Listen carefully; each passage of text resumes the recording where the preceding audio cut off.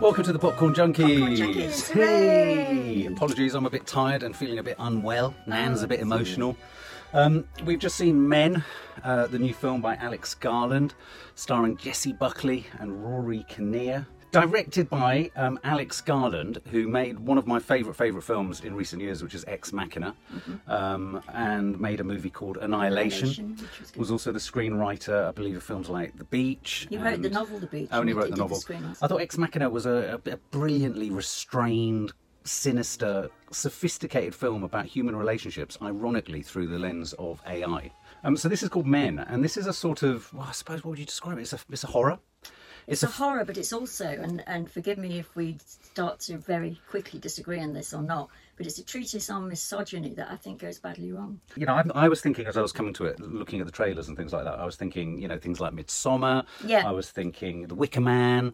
You know, I wasn't expecting it to be as rural as it is. But yeah, I was excited. I'd be lying if I didn't say I wasn't excited. Plus, and me, very much more. Oh, were you? I was totally excited. Oh, right. Oh, okay. I was looking forward to it more than almost any other film. Oh, right. From the trailer, because From I the thought the trailer. trailer was very good. And I thought it was curious. I thought we'd reached a moment in this sort of hashtag #MeToo landscape where just the word men was potentially sufficient to denote horror and fear. And I think that there's a lot more. It seems like an incredibly simple title, but I think it's an incredibly clever title. And I know we are about to disagree. And I think that so much of what I think this film is about is exemplified in the simplicity of its title. Because it sets itself up as a horror film and it makes no sort of bones about the fact that it's men. Yeah. So, you know, Yeah. this might get a bit emotional for my mum because, of course, this deals with the topic of suicide and it deals with it in a very particular way. Right from the get-go. In right the from the sense it's get-go. almost like the second image, isn't it? Yeah, exactly. And so it's about this woman, Jessie Buckley Harper, whose partner, she's in an abusive relationship, both emotionally and we discover physically. And it's about her aftermath, or the sort of period of time immediately after her partner, we think, throwing himself out of an upper floor kind of flat window. She's not even sure. He could have No, slipped. Or possibility that he slipped. Yeah. But it starts with an incredibly evocative image that's in the trailer of him falling and then Yeah. looking at each other. And that's played by Papa Isiedo, who you'll probably know from I May Destroy You. Who's absolutely astonishing actor. He is. And I think that actual scene of him looking in desperation, which is probably only minutes on the screen, but it's absolutely profound in the sense that did you feel, I'm sure you did, sure anybody that saw it felt I mean, he was acting his socks off in that one Moment. didn't you feel that? Yeah. But I mean, he was a character who was coated and subsumed in self-pity and manipulation. You know, the very first image where we see him falling. Yeah, we don't know that, but it anything, becomes. and then she gives us a story of what actually happened. Yeah, and it becomes clear that so essentially she's headed off to a sort of rural retreat. To grieve, To basically. grieve, yeah, and it's a film about grief. It's a film about the aftermath of grief. It's not just about grief of a kind of dying partner. I think it's the grief of an abusive relationship too, and as you say, it clarifies itself that he threatened to kill himself, and I think from the get go, I thought Papa Sierra was placed as a manifestation of negative masculinity, controlling masculinity. Absolutely, undoubtedly. It's a film about a woman trying to find herself or re-find herself or re-anchor herself or start to rebuild her life in some way. Yeah, redefine herself. Yeah, Have yeah, you just said that? yeah. So, Rory Kinnear plays all the other men virtually in this film, which in and of itself merits some kind of discussion it's at an some point. astonishing. Yeah, an astonishing cast. So he plays the sort of Tim but dim or dim but nice, incredibly dim but nice sort of Tim guy who kind of runs the house, puts his foot in it, a bit gaff prone, doesn't realise that he thinks she might be, well, absolutely, Incredibly might be country, divorced. as she Yeah, very describes country, it, rural bumpkin. Very funny, very funny. Very sweet in Very terms sweet. of... But I was getting all sorts of League of Gentlemen vibes. absolutely. Right at the Absolutely. beginning. In fact, yeah, almost every time Rory Kinnear appeared, I got a League of Gentlemen. And that, for me, was a bit of a problem. Okay. It was a tell bit me of a more. problem. Well, because whilst I liked him and I enjoyed him, I felt he was in a different film to her. That's really interesting. I felt Okay. she was. I think the actress Jessie Buckley was in there for all the right reasons. Obviously, she's a great actress. She's, you know, she just with every role that she takes, she just becomes a richer and richer character actor. I thought we had a really, you know, potentially complex situation going on with her. And I just thought his first character and then subsequent characters, they just seemed like they were literally out of a sort of sitcom. Yeah, okay. That's really interesting because what she is, Jessie Buckley, certainly to me, and I think a lot of people, is she's a totally real actress in that you believe everything that she's doing. She's rooted in the real world. Yeah. Like somebody said, she could be playing a blancmange and she'd make you believe it. She's absolutely she's amazing. raw. She's a raw actress. She is, absolutely. And as such, she was playing this film on her own, absolutely on her own, except for the odd moments with Paparizou where he sort of is dueling with her. In flashback. Yeah.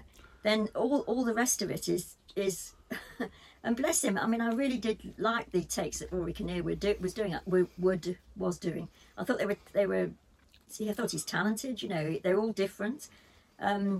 But it is a very, very different vibe. Yeah, well, I mean, it's not clear that he's playing all these different parts until obviously a bit later when you meet other characters.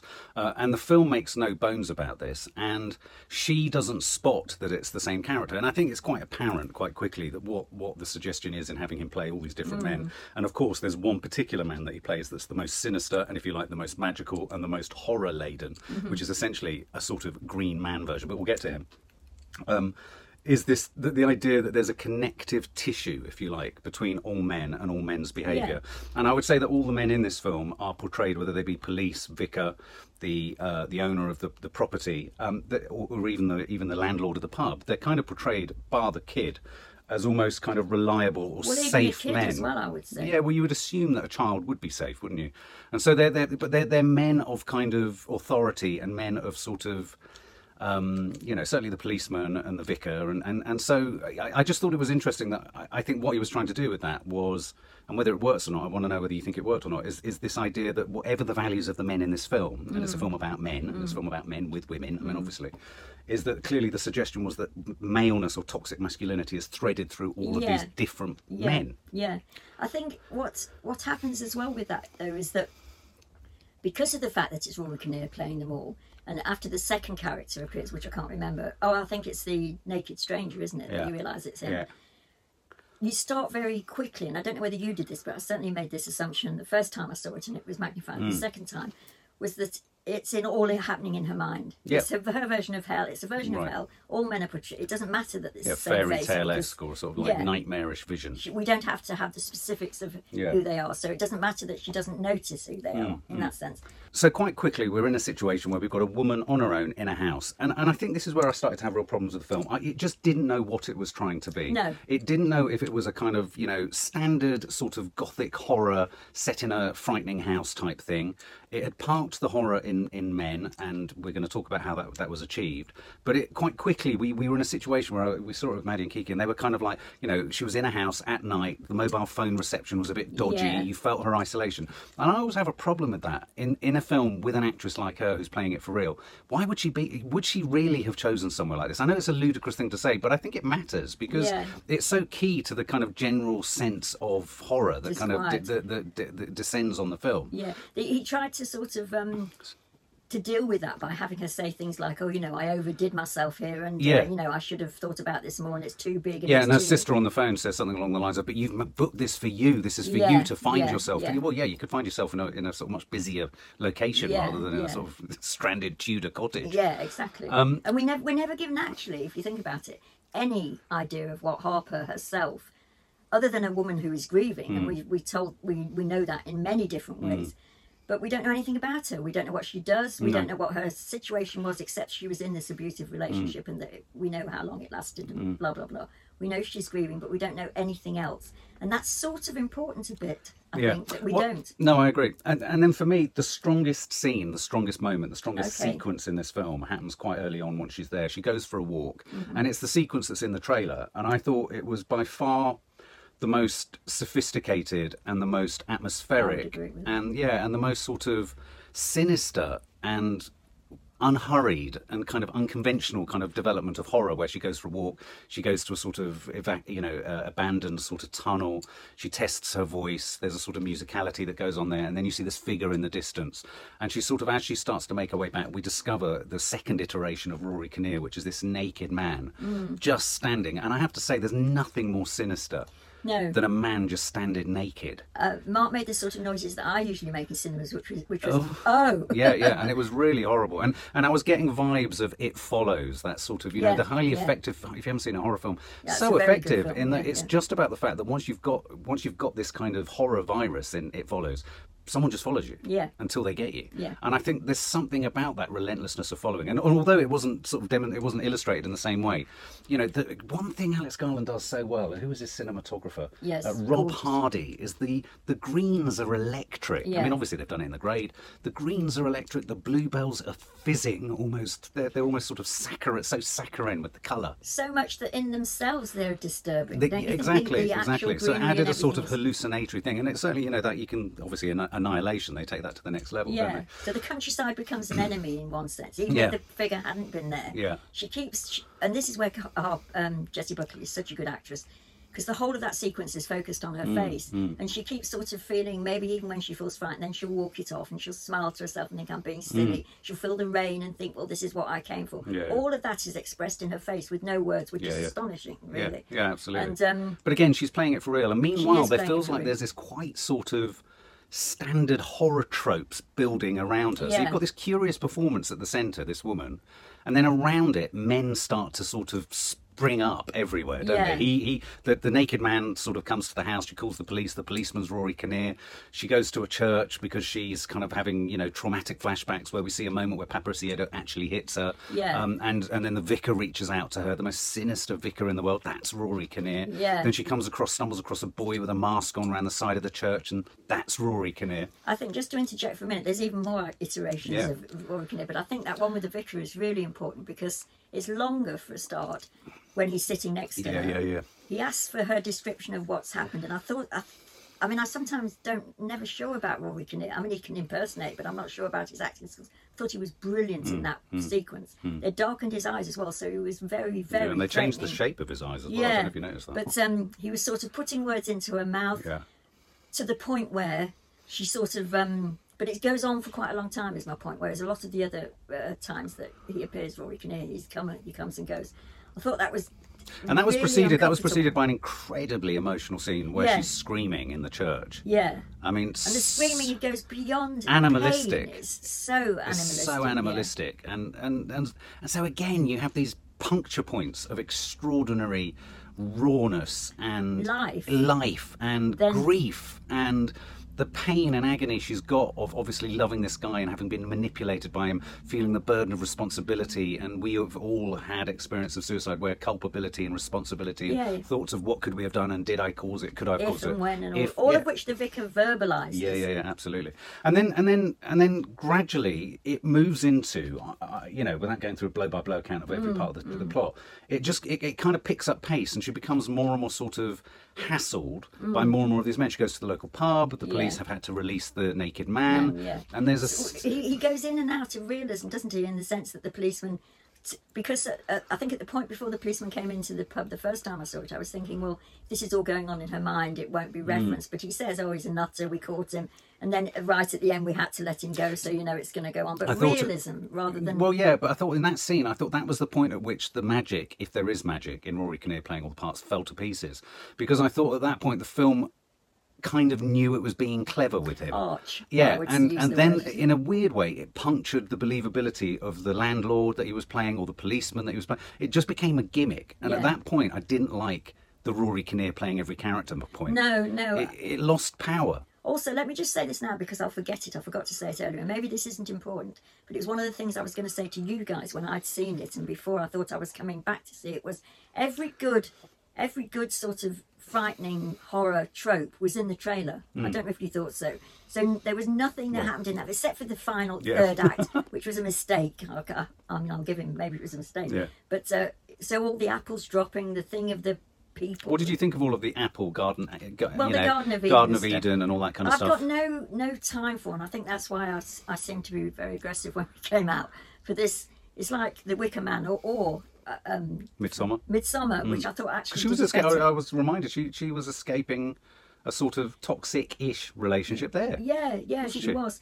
She was, but that whole idea of the Green Man, you know, and they kept, And the Sheila Nagig. Sheila Nagig, and it kept showing you the two ends of the Sort of whatever you font. call that thing, the font, and we're all one and we're all one, which then Alex Garland takes to its literal. Well, I didn't see. This is where I think it gets interesting. So, you know, the whole horror, it clearly becomes a horror based upon gender and based upon control and based upon. I mean, for me, obviously, the whole Garden of Eden thing was about male priority and the woman being the source of kind of fucking things up, if you like. The inherent misogyny through religion and faith and through everything.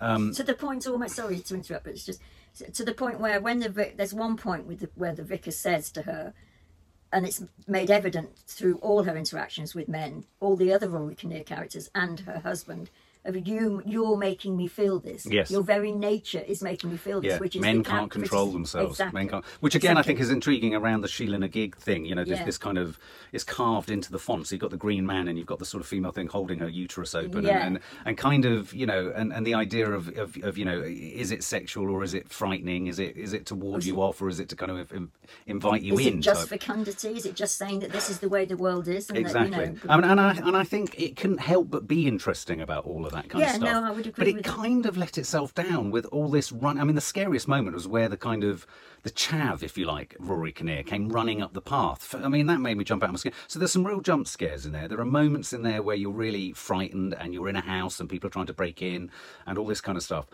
But I didn't feel it was particularly sophisticated in its suggestion that was this in her head, because clearly it must have been in her head. Yeah. You know, this wasn't literally happening. But I felt he dropped the ball massively in that. From the beginning. No. In the final act, I thought he'd gone about setting things up. Although there was this constant tug of war between conventional horror setups, incredibly complex woman playing a part that's very real, and then you kind of got this sort of setup of a horror film itself. Yeah. Then the very clever sequence in the wood with the naked Rory Kinnear. I thought all that was really atmospheric. And I remember thinking at the point that he was found in a garden picking the apples nakedly, I thought, where's this going to go from here? Because that's kind of the most chilling this can get, other than, you know, just really gory stuff. And then it just becomes a gore fest. It does. And it was a gore fest without sophistication. Yeah.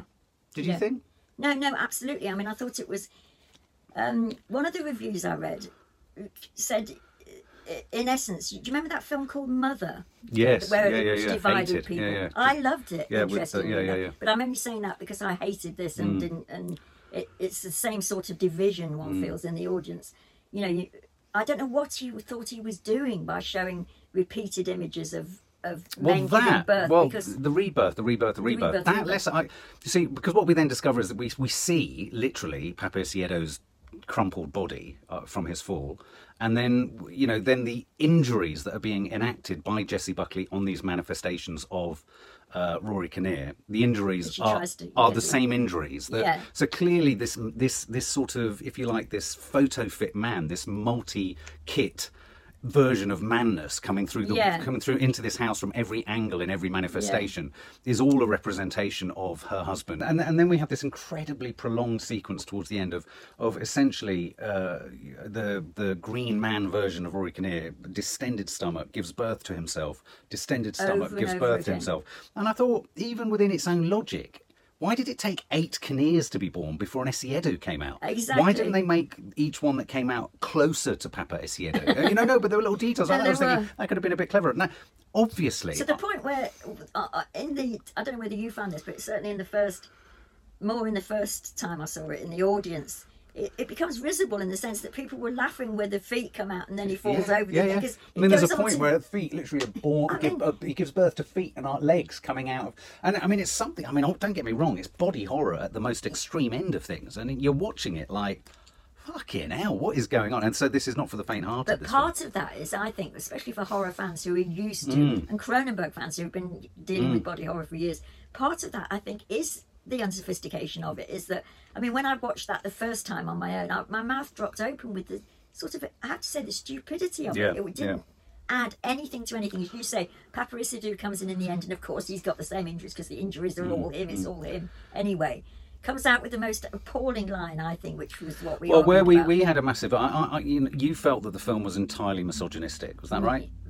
Not, no, I can't say that. I probably did say that. Yeah. I can't say that in the sense that I don't think he set out to make a misogynistic film. Well, I I think think he was exploring Yeah, it. I think he was exploring. I mean, a lot of reviews and people have said that it sits alongside Last Night in Soho. I thought Last Night in Soho was one of the worst films I've seen this Yeah. year. I think this is marginally better and marginally more interesting. Only marginally. Yeah, well, yeah, I mean, because I think Jessie Buckley lifted it Jessie head and Buckley. shoulders above everything else.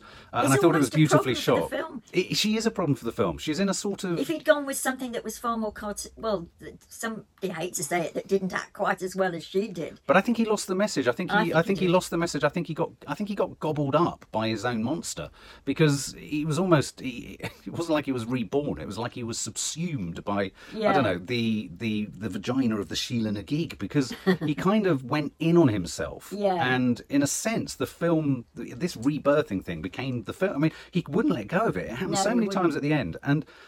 I think, obviously what he was trying to say was there was the connective, as I said at the beginning, the connective tissue between men, mansplaining, misogyny, toxic masculinity, even down to the little comments like by the house owner, when there's all plumbers, when my father said, you would make it in the army or a 7-year-old That was boy. a great line. Yeah, that's a great line, but all those little layers of pressure and stress on men and control and manipulation and, sinister kind of parking of a responsibility in the woman that they can't control themselves, as you rightly Yeah. say with the vicar.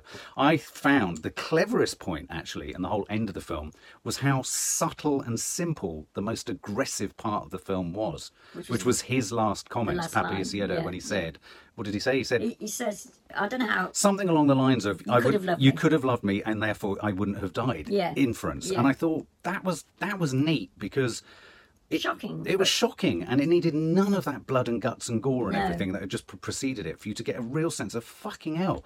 Yeah. What the girls call them, pick-me boys. Pick-me boys. He was a pick-me boy, that guy. Yeah. Pick me, because I feel sorry for myself. Yeah. Don't leave me, And so, in a way, this was a stab at a man, because, you could say, well, it's another man making a film about what it means to be a woman living with toxic masculinity. Yeah, well, it's been made. It's been made. I mean, I think it's a moot point whether you should say, should it be made? It's been made. And he falls short. He falls short because he gets confused. I think he gets and he gets limited by the fact that he's a man. Oh, wow. What are you, you're saying things that I didn't think. Yeah, no, that sounds true. And I'll tell you something else I did like. I mean, I know you get horror films like Halloween, where it's obviously a man, and Friday the 13th, and it's a man, and you get Yeah. Frankenstein, which is a composite man. But a lot of horror parks the source of horror in women. So it's, the Yeah. body of the women, Carrie, or, that kind of stuff. Or, Yeah. or it's in the home, it's the domestic place, or it's the children of women and the relationship between. And I thought something that parked it, not that it was a man with a blade, Yeah. but something that parked it within male sexuality and male identity, that's the horror. I thought it was. But it didn't even do that because it was dressing that up. I would agree with you if I'd have thought that's what he was trying to do, but because he dressed it up with this Sheila, whatever, the green Sheila man, Nagig. the green man sort of type Yeah. vibes, which is we're all. I mean, the vibe underneath all of that is basically we all have to do what we have to do. Well, I didn't think he was sanctioning it. Do you not? No, not at all. I think he was just showing the full range of male manipulation. Yeah. Well, yeah. The yeah. full no, that's range what of it, yeah. right down to the little kind of assumption that the house owner made about her name and her being married. Yeah, yeah, all of that, yeah. low level aggression, Yeah. low level prejudice, Yeah. and high level prejudice. And I just think it got hijacked by genre tropes. It became a horror film, it became a body horror film, Yeah. and then it just literally lost itself. It lost its way, yeah, didn't it went up its own. and bum. sort of the first half, or maybe just slightly longer than the first half, which was totally, in some ways. I mean, I thought it was too long, even that first 3/4. Yeah. In terms of, it was sort of captivating in the woods and whatever. You could get the sense of, but all the woods and everything, even before we started going into these iterations of Rory Kinnear, was almost threatening enough. He Yeah. needed to do something dramatically different than he actually did. Yeah, I mean, my mouth fell open the first time I saw it. Yeah. As well as thinking, I mean, I think it was cheap, and the whole idea of having a suicide at the beginning, because that would have affected a lot of people, and because it's right in your face from the moment you see the film, I thought that was a cheap. Yeah, you said that when you saw his body. You said that's cheap. Yeah, I heard you whisper. it's a cheap trick. yeah, to make us think. So basically, so that he could do this. I mean, had the film been better, I wouldn't have used that word. Right. Because I quite like the undertones of pastoral Britain and the past. I did like the kind of parking it in the Green Man. I was getting Jerusalem vibes, and I do think that there's I only like that paganistic. I like that paganistic root and source and font, literally, of origin. You know, the idea that nature is maternal and feminine, and is that in itself sexist and masculine? Yeah. Kind of, you know. And I wonder whether, you know, and you've got the yin and the yang of the Green Man and the Sheila na gig and all that kind of stuff. So, you know, I mean, that sort of stuff always appeals to me. I thought it was beautifully shot. I thought the absolutely strongest scene was the one outside that's in the trailer. The soundtrack was brilliant. Yeah, you know, it was. it's the same guy that's collaborated with him on Ex Machina. Really atmospheric. Yeah, I don't know, but it kind of didn't really deliver for me. It kind of it flicked so many thoughts up for me, and then it didn't kind of convincingly deal with them. And yet at the same time, I found the end line, the end moment, refreshingly undramatic in its horror of this is what men are, whether it But be. you thought it would be bought in the sense that you would take it, which was that it was an indictment against. Total indictment of But men. you can't say that when the dominant ideology is sexist and misogynistic. You can't say that it's No, going to. but the film presupposes that she's in an abusive relationship. You see, she is. It takes. It doesn't even need to take a position. You take the position as the viewer. This is wrong. This is wrong, what's happening. You're not going to sit there and think it's good that he punches her in the face, threatens to kill himself if she leaves him. She has the right to leave him. And so at the end, when he kind of pulls that together and says to her, well, you know, if you'd have loved me, this wouldn't have happened, essentially. As a viewer, I come out of it going, you absolute fucking arsewipe. You do, but I think a lot of men wouldn't. I know, but we had that argument. I don't think you could control. It's like white supremacists love the Northman. You can't not make the film for fear that you can't be responsible for what other people think. What I think the message of the film is that, you know, via body horror and rebirth and all that kind of stuff, men can be controlling. It was really coercive control. It was gaslighting. It was coercive control. It was a film about every kind of control. And I thought it was neat that it finished and ended on a more subtle manifestation of it. Oh, I see what you're saying. Oh, okay. Well, yeah. Okay. So, what would you score it, Mum? What would I score it? Whoa. Well, almost for expectation on my part. I was really looking forward to it, but based solely on the trailer, and all the trailer moments were good. Right. I totally buy your line of the League of Gentlemen, which was bothering me the first time. Yeah. And that can be a bothersome thing. It can. Because, especially if you put it against Jessie Buckley's total naturalistic stuff when she's acting her heart out with grief. It was a total mess, the third act, and I thought in many respects I obviously hated the beginning. I hated the whole, not the point of the film, but I hated the fact that he used that suicide and Paparizadou's eyes particularly as he went down as the start of all this. And okay, people will say, well, that's because it's your particular story. It is, but it's a lot of people's story. And in that, I think he could have, I know, Mark, I get what you're saying is, you know, filmmakers and storytellers should not be responsible for what people, but in a way, maybe they should be a bit more.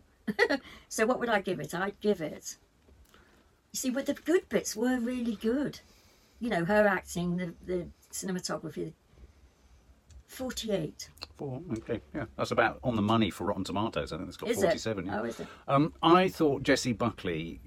I think with the performance he had from Jessie Buckley, the horror could have become infinitely more complicated, layered and subtle. I thought he was absolutely hitting all the right notes with the introduction of the naked man, the sense of pursuit. I think he made a huge narrative mistake in that he brought that person right up literally to the window of a house too soon. Yeah. I think he had all sorts of breadth there to stick with the horror and the subtle horror of landscape and you know what this rebirth man, because he's, you know, this naked man has got oak leaves wedged into his skin. He's off the earth. He's weird. You know, smells strange and all that kind of stuff.